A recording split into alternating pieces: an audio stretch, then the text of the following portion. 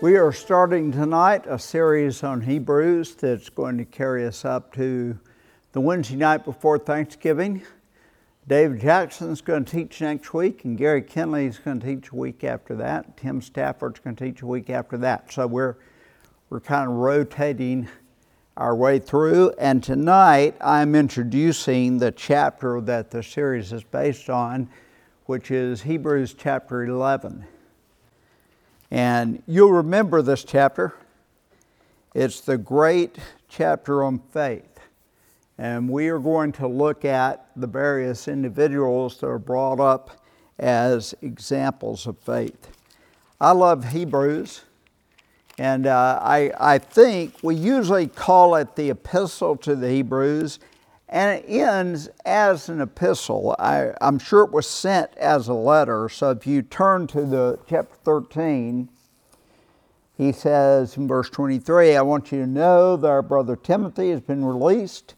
If he arrives soon, I will come so to see you. I will come with him to see you. Greet all your leaders and all the Lord's people. Those from Italy send you their greeting, and grace be with you all. That sounds like the end of one of Paul's letters. And of course, Hebrews was attributed to Paul by many people throughout church history, and that sort of began to fall into serious disfavor. Well, it was not favored early on I'm trying to think whether there's Latin or the Greek church. I think it's the Latin-speaking church. They didn't favor Pauline authorship. The Greek-speaking church did favor Pauline authorship early on. But then as we come up to the time of the Reformation, there's more and more question about Paul having written the book. And there are a lot of things that can be raised in connection with that. So for example, that Paul doesn't open the book with anything about himself. In fact, it doesn't open like a letter at all. So if you look at the beginning of the book of Hebrews, it does not look like an epistle, and begins by jumping in the past. God spoke to our ancestors through the prophets in many times in various ways, and so forth. It just jumps right in. Those who thought it was by Paul, and the very few these days who think Paul wrote it, think he left his name off because he was writing to the Jewish people, and the Jewish people might not have thought well of his name being on it. I don't find that very good reasoning, because they evidently know who is sending this when you look at the end of it. I want you to know that our brother Timothy will be released. Greet all your leaders, all the Lord's people, those from Italy. They knew who he was, and they know where he was. He just doesn't include his name like a letter. And in fact, it looks like a sermon.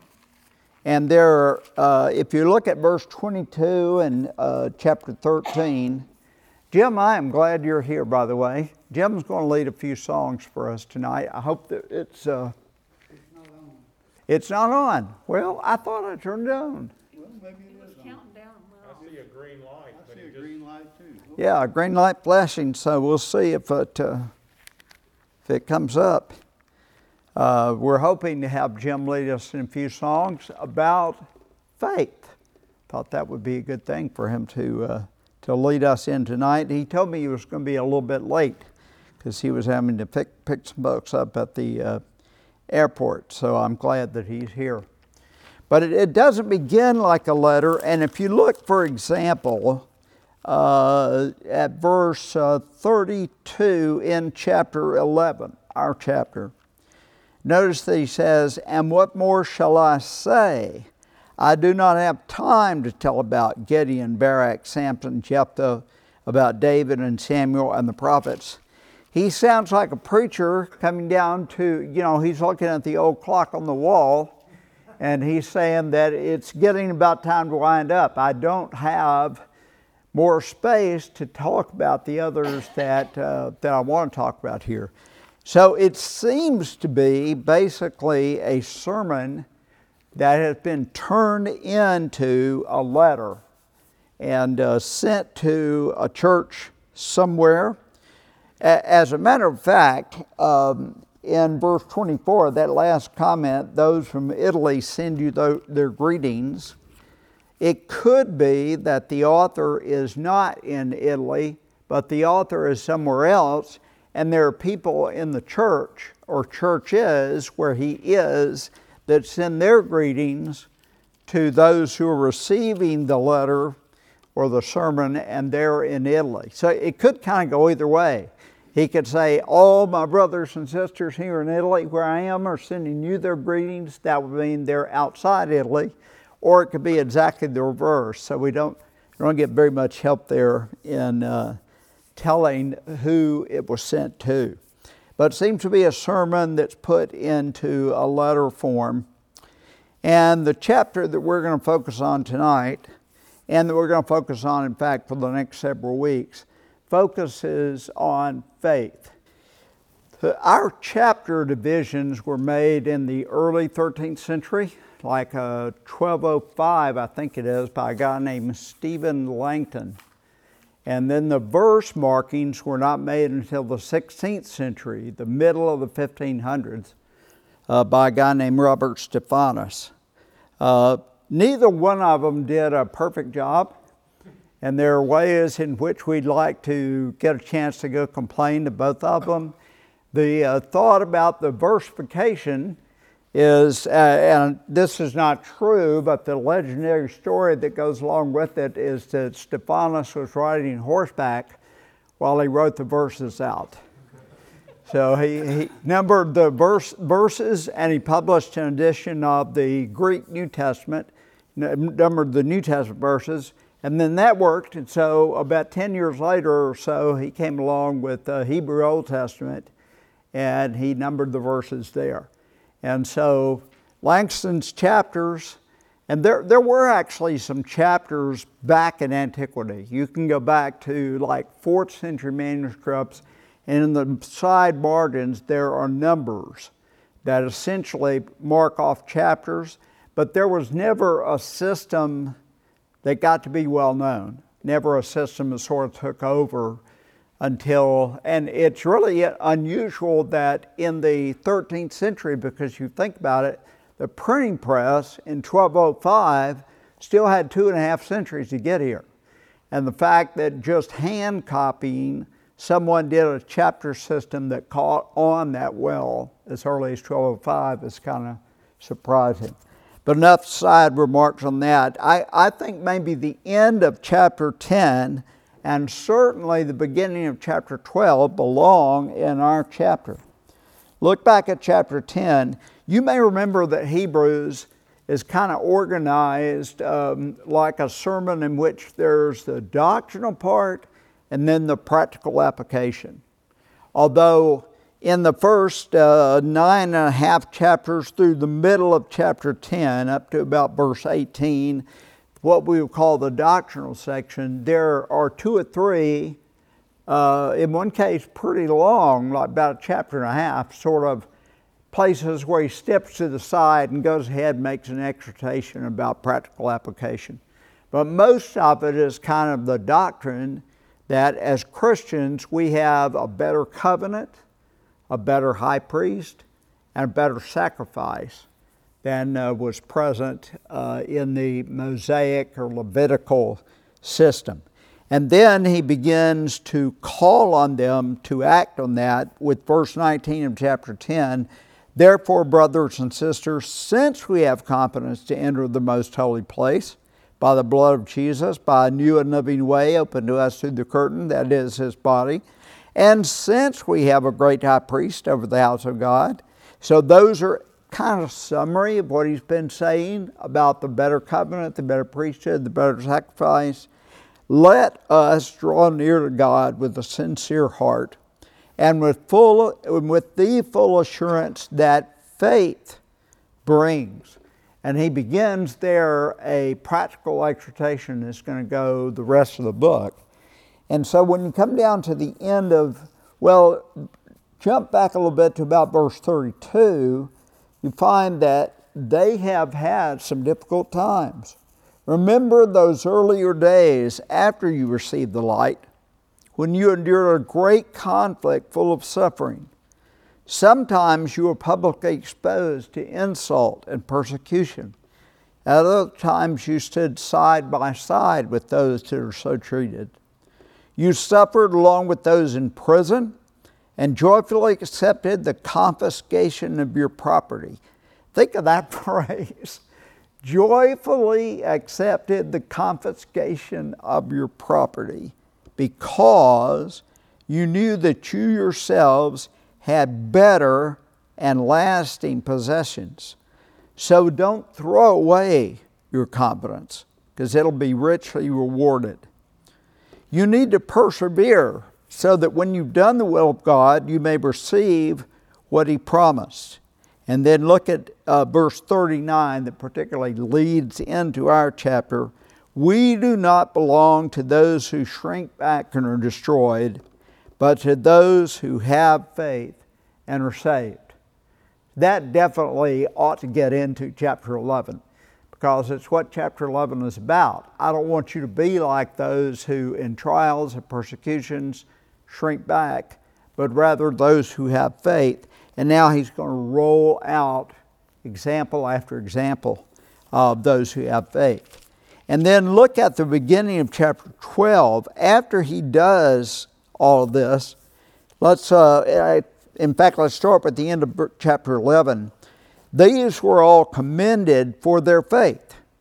And we're going to look at Abel, Enoch, Abraham, Isaac, Jacob, Joseph, and others down through Rahab, and then many that are not specifically named.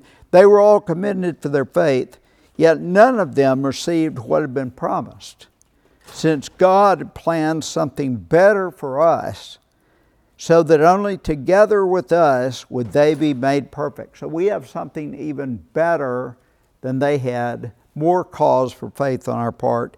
And then chapter 12, the first about 3 verses, really belong in chapter 11. Therefore, since we are surrounded by such a great cloud of witnesses, and of course he's here picturing an arena in which you're running a race. And in that arena, there are people on the sidelines, and all the people that are up in the stands and are cheering are Abraham and Abel and Enoch and all the ones he's just talked about, Moses and his parents and the others. We're surrounded by this great cloud of witnesses. Let us throw off everything that hinders and the sin that so easily entangles. So let's strip down for the race to the appropriate clothing, and let us run with perseverance the race marked out for us, fixing our eyes on Jesus, the pioneer and perfecter of the faith. So it looks like he's down in the race, but he's way ahead of everybody else. Fixing our eyes on him, for the joy set before him, he endured the cross, scorning its shame. And you ought to do the same kind of thing with the troubles that are rising for you. And he sat down at the right hand of the throne of God. Consider him, that is Jesus, of course, who endured such opposition from sinners, so that you will not grow weary and lose heart. And that links back to the end of chapter 10. We are not among those who shrink back or are destroyed, but among those who have faith and are saved. And in between is this terrific chapter. These pages that I gave you, I didn't make, as I think would be obvious. And in fact, the name of the book that I got them from is Charts on the Book of Hebrews. And the whole book is just a set of charts, about 75 or 80 pages of charts. And it was put together by a guy named Herbert Bateman. And so I've made copies of a few pieces that I think would be helpful for us in introducing the chapter, and then in looking at least the main figures in the chapter. This first page really struck me. The title at the top, Trusting God for the Unseen in Hebrews 11, I don't think it had jumped out to me as much before I saw this chart, even though I've taught Hebrews a few times at the school and worked through it in detail. But the chart helped it to jump out to me that the idea of what is unseen in the present, unseen in the past, and not yet seen in the future, is a constant sort of theme through Hebrews chapter 11, and a theme that involves all these characters that he's brought in. So the left-hand column, faith is believing, and then he gives these brief summaries, with surety and conviction in the unseen, in God's creating the visible from the invisible or the unseen, and so forth. And then in the middle, he gives a translation which is found on the internet, and you might find this translation useful if you've never looked at it. It's called the NET, which means New English Translation, but it's also an abbreviation for NET, the NET Bible. You can actually buy a copy of it, but you wouldn't want it, I don't think, and it'd be out of date as soon as it got to you, because there's a team of people that work on the NET Bible, and they're able to change it any day they want to. And what they do is they put the translation in, and then they, like the translation, if you were putting it on a page, it'd be about 5 lines of translation, and the rest of it is explanation of why they decided to do it that way. And so if you're interested in seeing any of that, you might enjoy looking up the NET Bible and seeing what's available there. It's just a huge amount of notes, most of which are about why did we choose this translation rather than that translation. So let's look at a few of these passages and just emphasize the unseen. You know verse 1, and you probably learned it, a number of you, not all of you, but a number of you learned it from the King James. And it didn't read like this. In the NIV, it says, now faith is confidence in what we hope for and assurance about what we do not see. In the NET that he uses, it says faith is being sure of what we hope for and being convinced of what we do not see.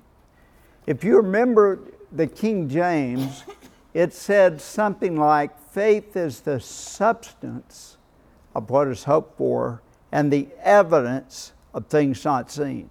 And the two words that are used here can be translated in both ways. And if you were to go through English translations, which I spent a while doing a couple of days ago, most of the contemporary in English translations favor what would be called the subjective kind of understanding like we see here. It's faith is being sure of what we hope for and being convinced of what we don't see. This then becomes kind of a definition of faith. And we often talk about this verse as a definition of faith. If you take the more objective, as they call it, understanding of these words, something like faith is the evidence or the substance of what we hope for, the proof or the certainty of what we haven't seen. It's not exactly a definition of faith, but is a description of the outcome of faith. That when you have faith, it's definite and certain and is the evidence of what you hope for or what you haven't seen. I'm not sure which one of these ways is right. And I think both of them fit very well with what we might talk about. On the one hand, if we're defining faith, and maybe on the other hand, if we're talking about the outcome of faith. But the thing that he really underscores with his title here is that it is either being convinced or it's the evidence of what we do not see. And that is it's a common thread that kind of runs through the chapter, that faith is in what we don't see or what we don't fully understand, whether it's present or past or future. Now look at the next verse he quotes here, chapter 11, verse 3. By faith we understand that the universe was formed at God's command, so that what is seen was not made out of what was visible or what was seen. And here we're thinking about it of the past, right? We weren't there for creation. We didn't see creation, but we believe that God is, and that God brought out of nothing. And this is one of the clearest places in Scripture in which the idea that the whole universe was created out of nothing exists. And it's very clear in this particular passage that what is seen came out of what was not visible. And we believe that by faith. So there it's sort of aimed towards the past. I'm not going to go over every one of these passages. They're not all as clear in underscoring his emphasis here. But let's look at 11 and verse 7. And I'm reading from the NIV, but his translation will be similar. By faith, Noah, when warned about things not yet seen, in holy fear built an ark to save his family. By his faith he condemned the world and became the heir of righteousness, that it is in keeping with faith. What was it he had not seen? It was not something in the past, right? What was it? The flood. He was told a flood is coming. He looked like an idiot. I love the modern movie with is it Steve Carell where he plays Noah, and the sequel to Bruce Almighty, Evan Almighty. Yeah, the sequel to Evan Almighty. But what do you remember? I'm thinking about a different Noah movie with Russell Crowe that was like more of a drama. It's called Oh yeah. Evan Almighty. Yeah, I'm thinking of this one. Is it called Evan Almighty? The first one was The Bruce first one. Almighty. And the second one's Evan Almighty. Blood is Evan Almighty. So this normal guy living near Washington gets told by the Lord that he needs to go build an ark. And so he gets his family out to build this ark. And you have, of course, everyone thinking that he's a complete idiot. News teams coming out there to film him. If you haven't seen it, it's really a pretty good, and if I remember correctly, very clean film, in which he keeps, and he gets up, he looks himself in the mirror, and he's grown a beard like Noah, and his clothes start turning into Noah's clothes, and he can't stop it. It just keeps going because God wants him to build this ark. Noah must have looked just as foolish as Evan does. People must have thought he was out of his mind. There's a more realistic version of that with Liam Neeson. I think it's Liam Neeson, that was done a few years ago, that has these stupid big rock creatures in it. That's Russell Crowe. Russell Crowe, not Liam Neeson. That was weird. Yeah, that was kind of weird. But it did emphasize that he was doing something that everybody thought he was nuts. And that must have been the case with Noah, that everybody around him thought he was nuts. But he was warned about things not yet seen. Something will come in the future. He believed what he was told and he acted on it. Chapter 11 and verse 8, this doesn't use the word seeing, but it uses the idea of understanding. By faith, Abraham, when called to go to a place he would later receive as his inheritance, obeyed and went, even though he did not know or he did not understand where he was going. Again, you're looking at something in the future. God says, I'm going to give you this land, let's go. And he's never seen it, doesn't know where he's going. Go down to chapter 11 and verse 13. All these people, and at this point it's looking back on Abraham and Sarah, Noah, Abel and Enoch, were still living by faith when they died. There's our phrase for the class. They did not receive the things promised. They only saw them and welcomed them from a distance, admitting that they were strangers and foreigners on the earth. They saw them in the distance. They didn't actually see them at all, except by the eye of faith. They were told by God to do these things, and they fulfilled it and did it. And now go down to near the end of the chapter. I guess it's more like the middle. Let's go to chapter 11 and verse 26. This is about Moses. He regarded disgrace for the sake of Christ as of greater value than all the treasures of Egypt, because he was looking ahead to his reward. Could he see it at that point? The answer would clearly be no. But it says he was looking ahead. So again, we have the unseen in the present, the unseen in the past, and a lot of emphasis on the unseen in the future. And then look at verse 27. By faith he left Egypt, again about Moses, not fearing the king's anger. He persevered because he saw him who is invisible. And there you're talking about the present, right? He saw at that time the one who was invisible, God, just like we with the eyes of faith see God. So I really like the various phrases that string through chapter 11 and talk about people having faith in what happened, but they didn't see it, in what is, but they don't see it, and what is going to happen, but they haven't seen it yet. I am a stranger here, and this world is not my home. Look at verses 13 and following. All these people were still living by faith when they died. They did not receive the things promised. They only saw them and welcomed them from a distance, admitting that they were foreigners and strangers on earth. People who say such things show that they are looking for a country of their own.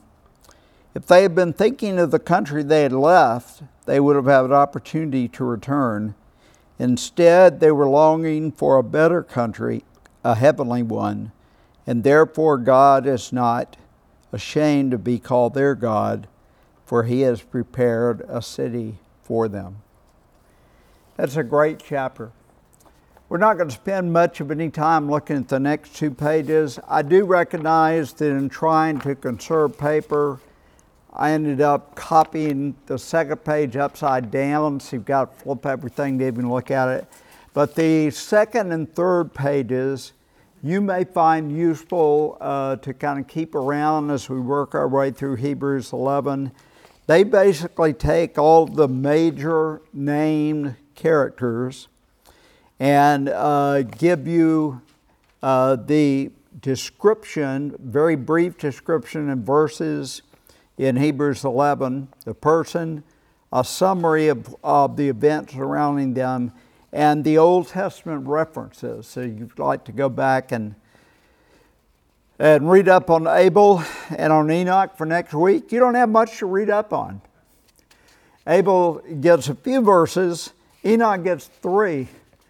But for a guy with 3 verses, he then in Jewish lore has massive volumes. There's a first Enoch with hundreds of chapters. There's a second Enoch. There's a lot of Jewish lore about this guy. And you wonder, well, what's he doing in Hebrews? How does he even show up here? The Jews apparently paid a lot of attention to him. That's probably not surprising for a Jew to put Enoch in such a list.